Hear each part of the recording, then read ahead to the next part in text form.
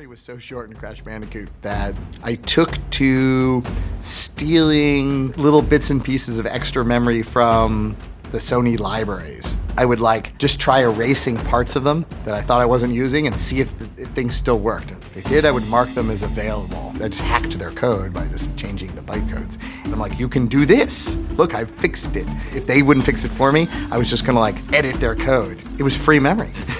The memory was finite, but you were definitely not supposed to do that.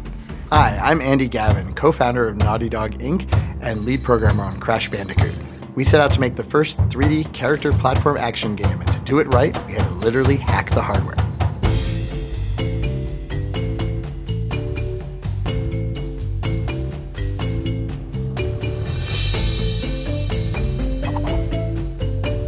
It was part of the Naughty Dog philosophy to leave no stone unturned, no cycle of CPU or GPU or byte of memory that you could use unused. So if it existed there in the machine, whether we were supposed to use it or not, whether you had to use some crazy trick to use it or not, we would figure out how to make the most of it.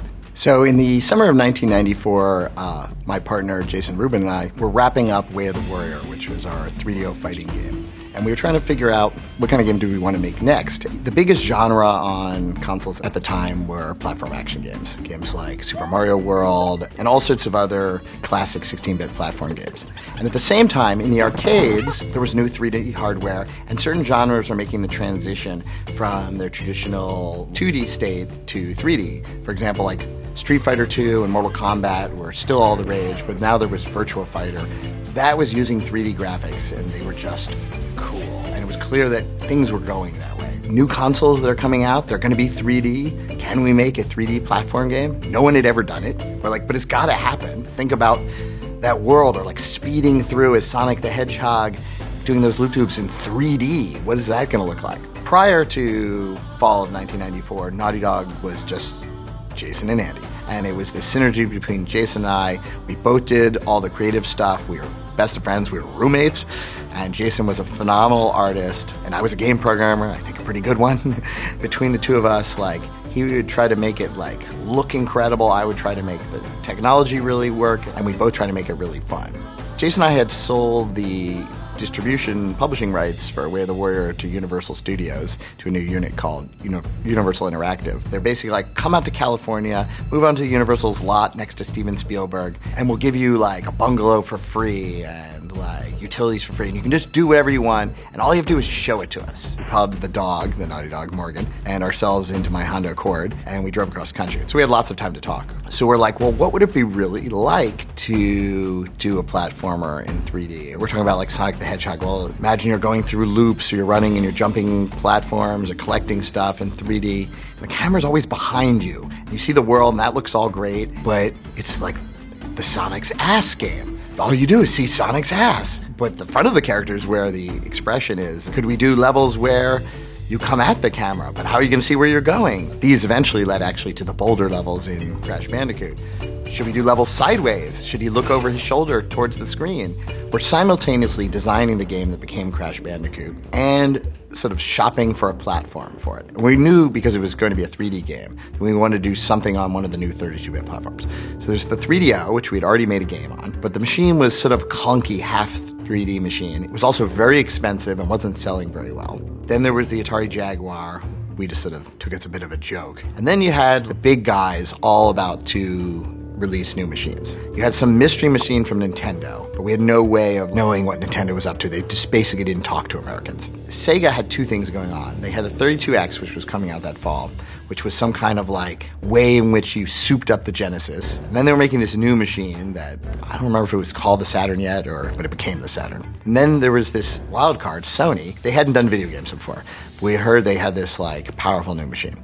So we contacted both Sega and Sony and got the information on the machines, which they gave us. You have to sign your life away and your firstborn and all that. And then you could order the machines if you gave them the deposit and stuff. And then Sony had this new machine, which was all 3D. It could do 2D pretty well too. And it was a new, clean design, very similar to high-end commercial 3D hardware like the Silicon Graphics hardware, but with a bunch of simplifications to make it much more economic. And there were two main custom chips in the PlayStation 1, a graphics unit and a set of of custom MIPS CPU. But the GPUs today are wildly more complicated, and they also do a lot of the math work that old GPUs in the 90s did not do.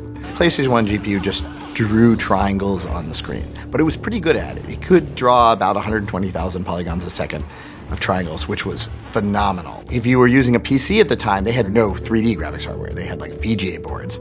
You'd be lucky to get a couple hundred polygons because you had to do them all in software. But here was the PlayStation, which was going to be like $199, $299, whatever it was. $299. And it was like a complete machine with a CD drive and with the memory and everything. Console machines, like compared to PCs at the time, a world of difference. We're talking Windows 3.1.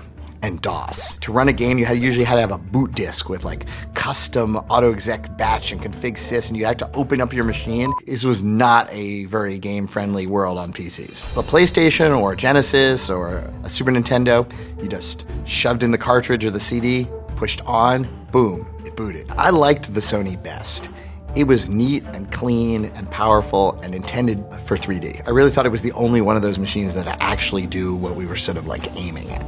So the core idea behind Crash Bandicoot as a game, it was going to have a mechanic like a game like Donkey Kong Country. You were going to go through levels with successive timing challenges and enemies and jumps. It was going to be platforming, and it was going to have a cartoony animal character, and we wanted to not make it look like a video game exactly. We wanted it to look like a Looney Tunes cartoon where the character was highly animated, fluid. If he got mushed by a giant stone roller, he got turned into a flat thing that waddled around. So we wanted a world that like looked like a cartoon world with a kind of sensibility that was classic cartoons, or sort of it was being reinvented at the time with TV shows like DuckTales, The Simpsons was big, animation was cool again. And Crash 1, in a frame, they were 30 frames a second, and we got about 1,500 polygons on the screen. 600 of them went to Crash. That's how important he was to us. Like most people, they'd use like 80, and so their characters would look like weird walking blocks. We wanted him to look like a real cartoon character. That required a lot of detail, so he gets a third of the entire budget. With Crash, we were forging into new ground everywhere. Like no one had ever made a 3D platform action game. Well, it was completely obvious that PCs, which were the standard thing that people would use for development machines, were just not going to cut it. You know, again, it's Windows 3.1 and no 3D graphics. And the things had like effectively 640K of RAM. We made the plunge to buy for everyone in the company, which was about 5 people at this stage, Silicon Graphics workstations, mostly Indigo 2 Extremes. These are like $75,000 to $100,000 workstations. They had 3D graphics. The software to do the 3D graphics was also like about $75,000 per machine. This is what people had done in very recent memory at the time, Terminator 2 or The Abyss or even Jurassic Park on. And so we settled on using as our software alias Power Animator, which is one of the 3 choices at the time. So we got this like clunky big box, which was like the early PlayStation prototype.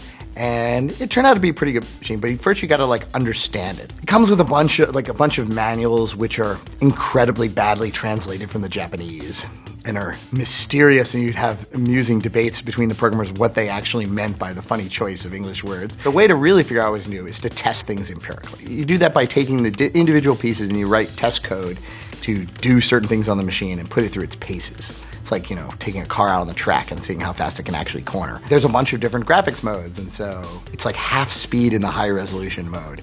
But in the mid-resolution mode, which was clearly just sort of an afterthought, it's the same speed as the low-resolution mode. Jason had already made this Crash Bandicoot character, who looks pretty much the same as the final Crash Bandicoot character, and so I had that draw on the screen, and we shrank it down to about the size it would be on the screen. I ran some code to actually calculate the number of pixels that each of his polygons occupied on the screen, and it turned out they were like, the average was like 1.2 pixels. So I'm like, well, why would we texture these polygons? We decided for characters, let's not use the texture mode.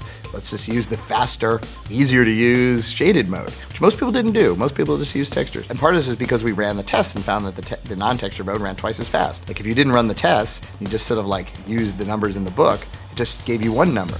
You know, so we figured out that PlayStation could actually draw a pretty decent number of polygons per second from the graphics hardware. but you have to do the math to figure out where those polygons are going to be. These days, like almost every computer and even your phone have advanced GPUs, and they have vertex units, and they do tremendous numbers, gigaflops often, of multiply adds. But in those days, like most computers, just did multiplies and adds one at a time on the CPU, and they could do like hundreds or thousands, not billions. This was a serious problem. There was this fundamental problem in the PlayStation sort of hardware-software interaction where its math side was just not up to snuff.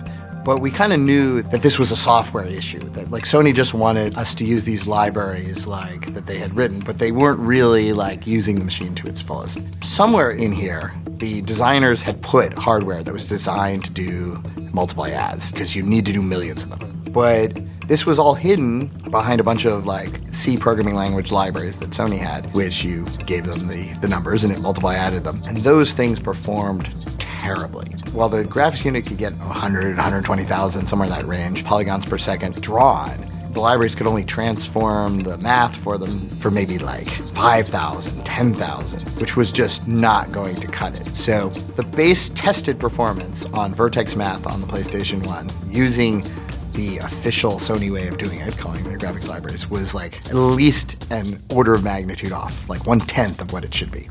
Just didn't run fast enough.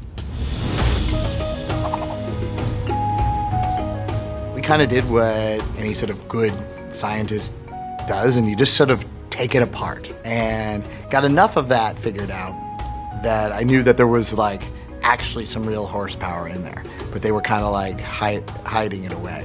With that particular problem, through a series of campaigns through some of the guys I knew at Sony, the creative solution on both sides turned out to be, here's how it works. 2 pieces of paper slid across the desk. You didn't hear it from me. But that was actually enough. We just sort of systematically worked through what was on there, and it turned out that there was this little sort of math side brain, it's called a coprocessor, inside Sony's custom CPU, which actually could do this very specific and limited math that was needed to do the vertex transformation, and could actually do it just about the speed that the GPU could consume it. In pretty much every dedicated gaming hardware since the beginning of arcade games, there's always been 2 pretty much always there main brands. You've got the graphics unit and you got the CPU. CPUs, like particularly old CPUs, move individual numbers, and that allows them to do anything that computers can do. But it's like they have one thought at a time. The graphics unit, because graphics is a more game-specific area, it was some way in which it renders its graphics like in hardware. Early 80s games, even something like Galaga or whatever, where like the aliens are sweeping down, those are what are called sprites. The CPUs at the time could not draw sprites. These little graphics units were designed to do sprites and scrolling backgrounds. Basically, all of computer graphics technology has been driven by the video game. But you always had this balance in these machines between their sort of graphics brain and their sort of general math brain. Graphics units nowadays can do in parallel sometimes thousands of these same operations. And that's why the actual sort of processing power on a GPU is way more than a CPU. Like they have many gigaflops, even teraflops on some of them, but they don't do as general stuff.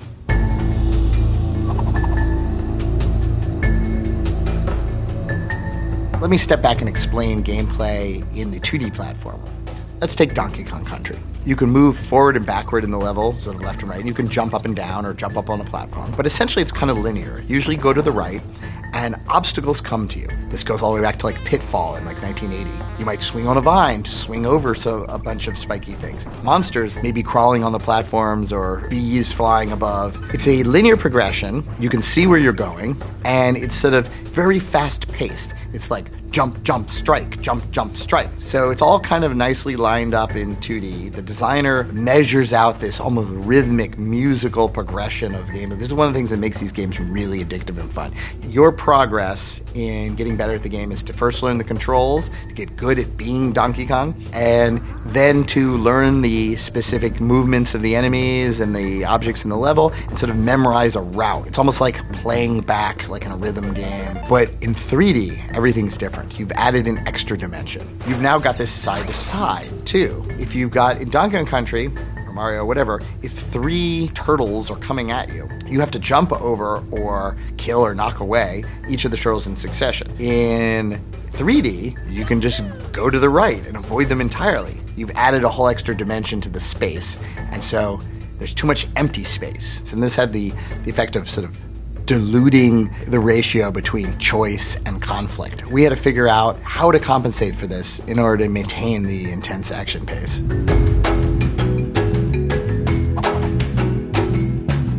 We had this realization that basically we had added a dimension. So the simplest strategy was take out a dimension, but take out different dimensions in some way. An example of that was, say, like the boulder level. The dimension we're actually taking out there is time. It's not one of the 3 spatial dimensions. Because of the hurried nature of it, that the boulder is going to smush you if you don't move like now, you don't have the luxury to pick around those other dimensions. So it drives you through the otherwise sparser thing so fast that it feels just as intense. And the hog level is a reverse of this. But instead of the thing moving at you, you keep moving at the things. Like you're on the hog and you can't control how fast he goes. He's a wild hog. And you have to navigate, really mostly left and right. And then we had the more normal 3D level. In something like Insanity Beach, we put walls of jungle up in order to sort of narrow that dimension down, not fully, but partially. And then there's other things to help narrow it down by, for example, the enemies, say like a crab or skunk in those levels, they track you laterally. It doesn't mean we can't use the new dimension when we wanted to, because you can have a box on the left, a box on the right, and then you can make interesting things where they have to choose to face this peril and go over to that box, or if you're in like something like Hog Wild, we would deliberately do this. It might be that the spiky thing is over on the left with a box, and the clear path is on the right. So the simple way to survive that obstacle is to go all the way over the right and just ride past the spiky thing.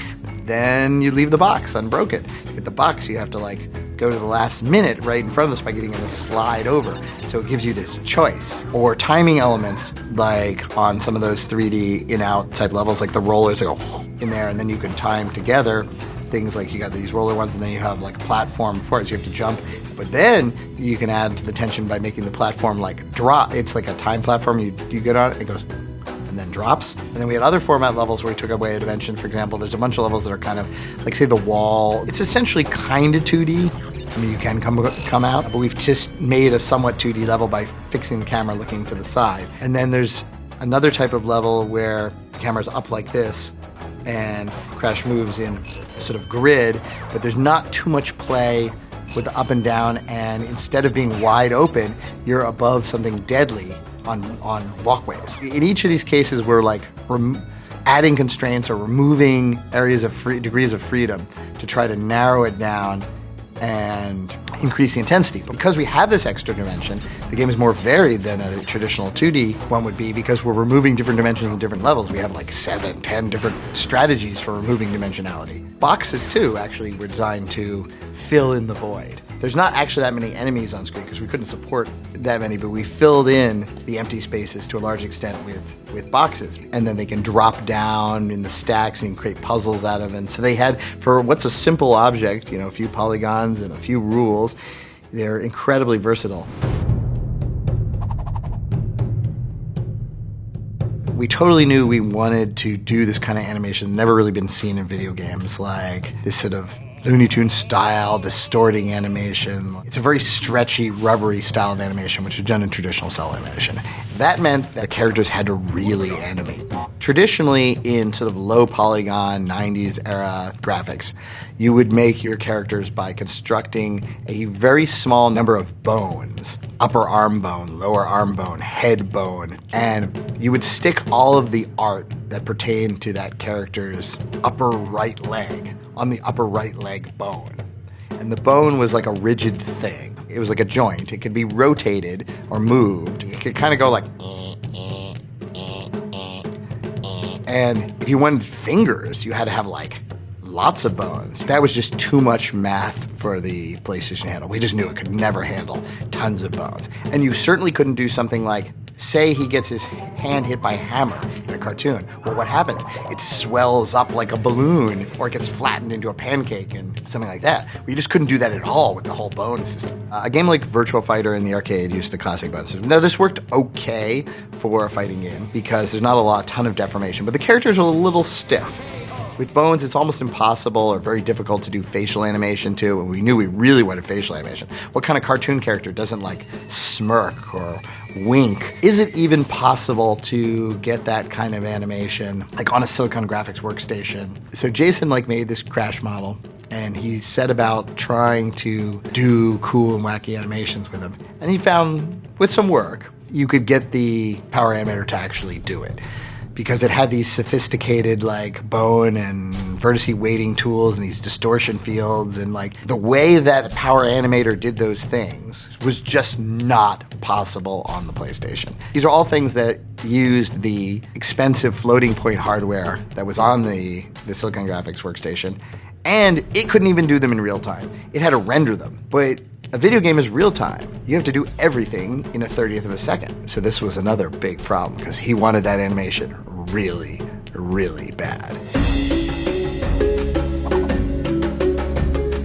I'm like, well, we can read the positions of all the vertices. If you know where the positions of all the vertices are in every frame, then it doesn't matter what kind of bones. The SGI can use 1,000 bones, and it's all the same. You're just drawing the polygons and their vertice positions, and it can be done even quite fast. You don't have to do any bone work, so you don't have to spend any CPU on bones. But the problem with that strategy is then you have an animation where it's 30 frames a second, and Crash is 500 vertices, maybe 600 polygons, and you got to store the position in every frame of animation for every vertex. That's a lot of data. But at the same time, we also are already committed down this crazy memory strategy to 30-fold our data. So, well, we can handle a bit more data than other people can. So we would bake down the animation data using all of Jason's fancy effects in Power Animator. I did it and it worked because the PlayStation development unit had 8 or 32 megs of memory.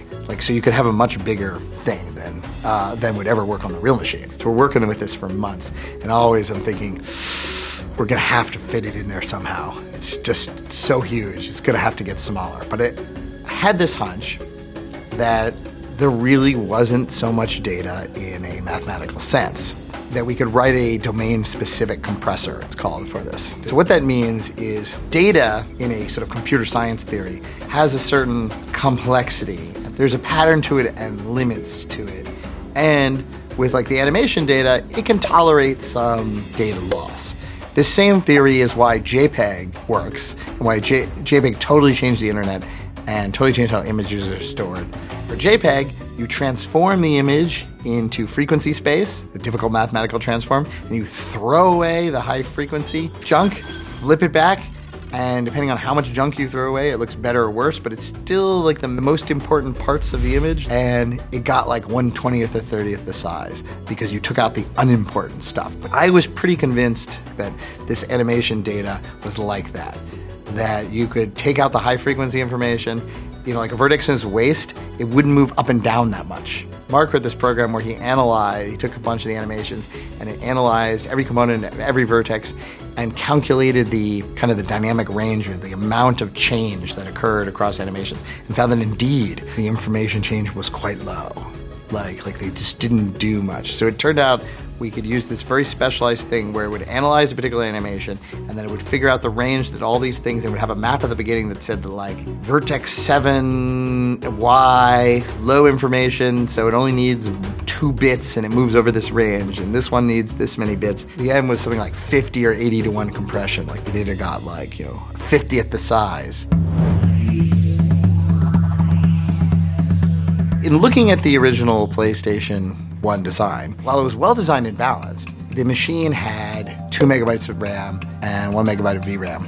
But it also had the CD drive, which was 640 megabytes of read-only storage. And that's a lot more. The ratio is very big. So I had the theory it would be possible to make levels much bigger than 2 megabytes.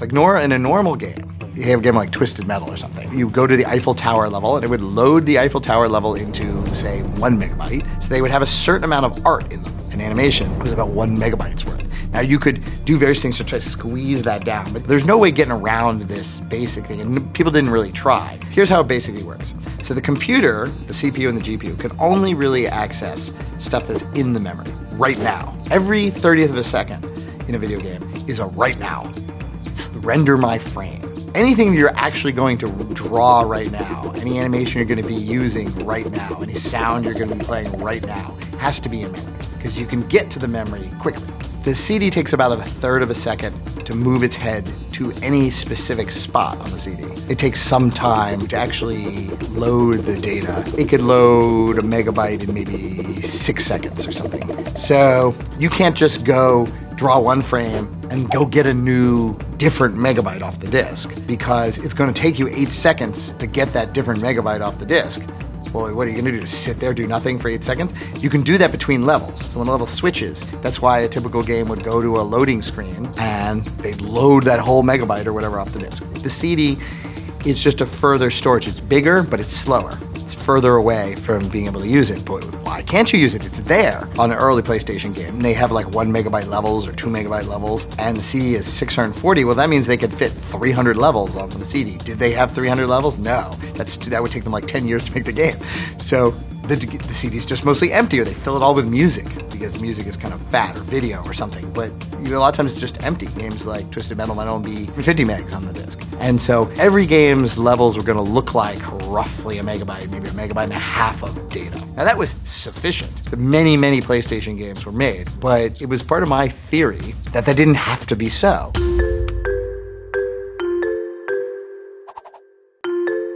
My idea was that I would use advanced virtual memory techniques to swap chunks of data in and out from the, like basically, so if the level was, let's call it 30 megabytes, well, maybe you only need at any one moment in time 1 megabyte, but the level's actually 30 megabytes. I would chunk the entire level into 64K pages, and then there were chunks of data. They could be something, anything from a crash animation, some crash code, a piece of background. Chunks had to be less than 64K. Like you piled them in until the page was almost full, but they couldn't go across pages, or you'd have to break the chunks into smaller chunks. Then the level consisted of 30 megs of pages, 16, 18 pages that could fit in memory. So the problem is, can I arrange the chunks in the level such that at any one point in the level, I never need more than 16 pages worth of data?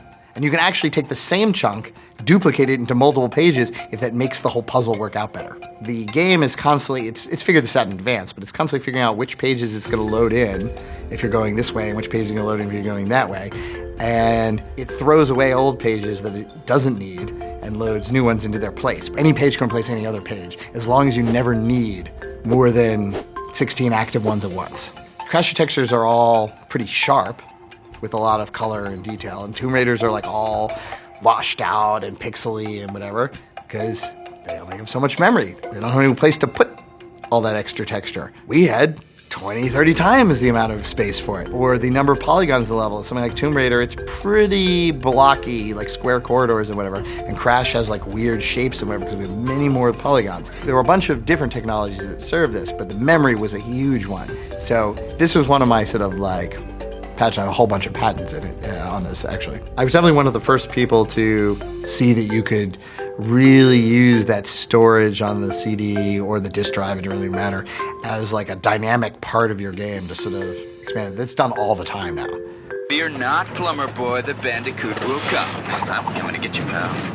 I think one of the core legacies of Crash Bandicoot is that games can have their own distinct stylistic personality and art style. And yes, to some extent, many did before. I mean, Mario has its own sort of Mario style, but it's very much an old-timey video game style. But Crash had its own consistent world, which draws, obviously, from American cartoon style. And so, but the entire Crash product, by that I mean our first 4 games, are consistent within that style. The originals still play quite well, and they still look pretty good, even like on a PlayStation 1, because the style sort of transcends the specifics of the pixels. Early on in making it, we had this totally arrogant half hope, half idea, and it was another major factor in choosing the PlayStation, was that Nintendo has Mario and Sega has Sonic.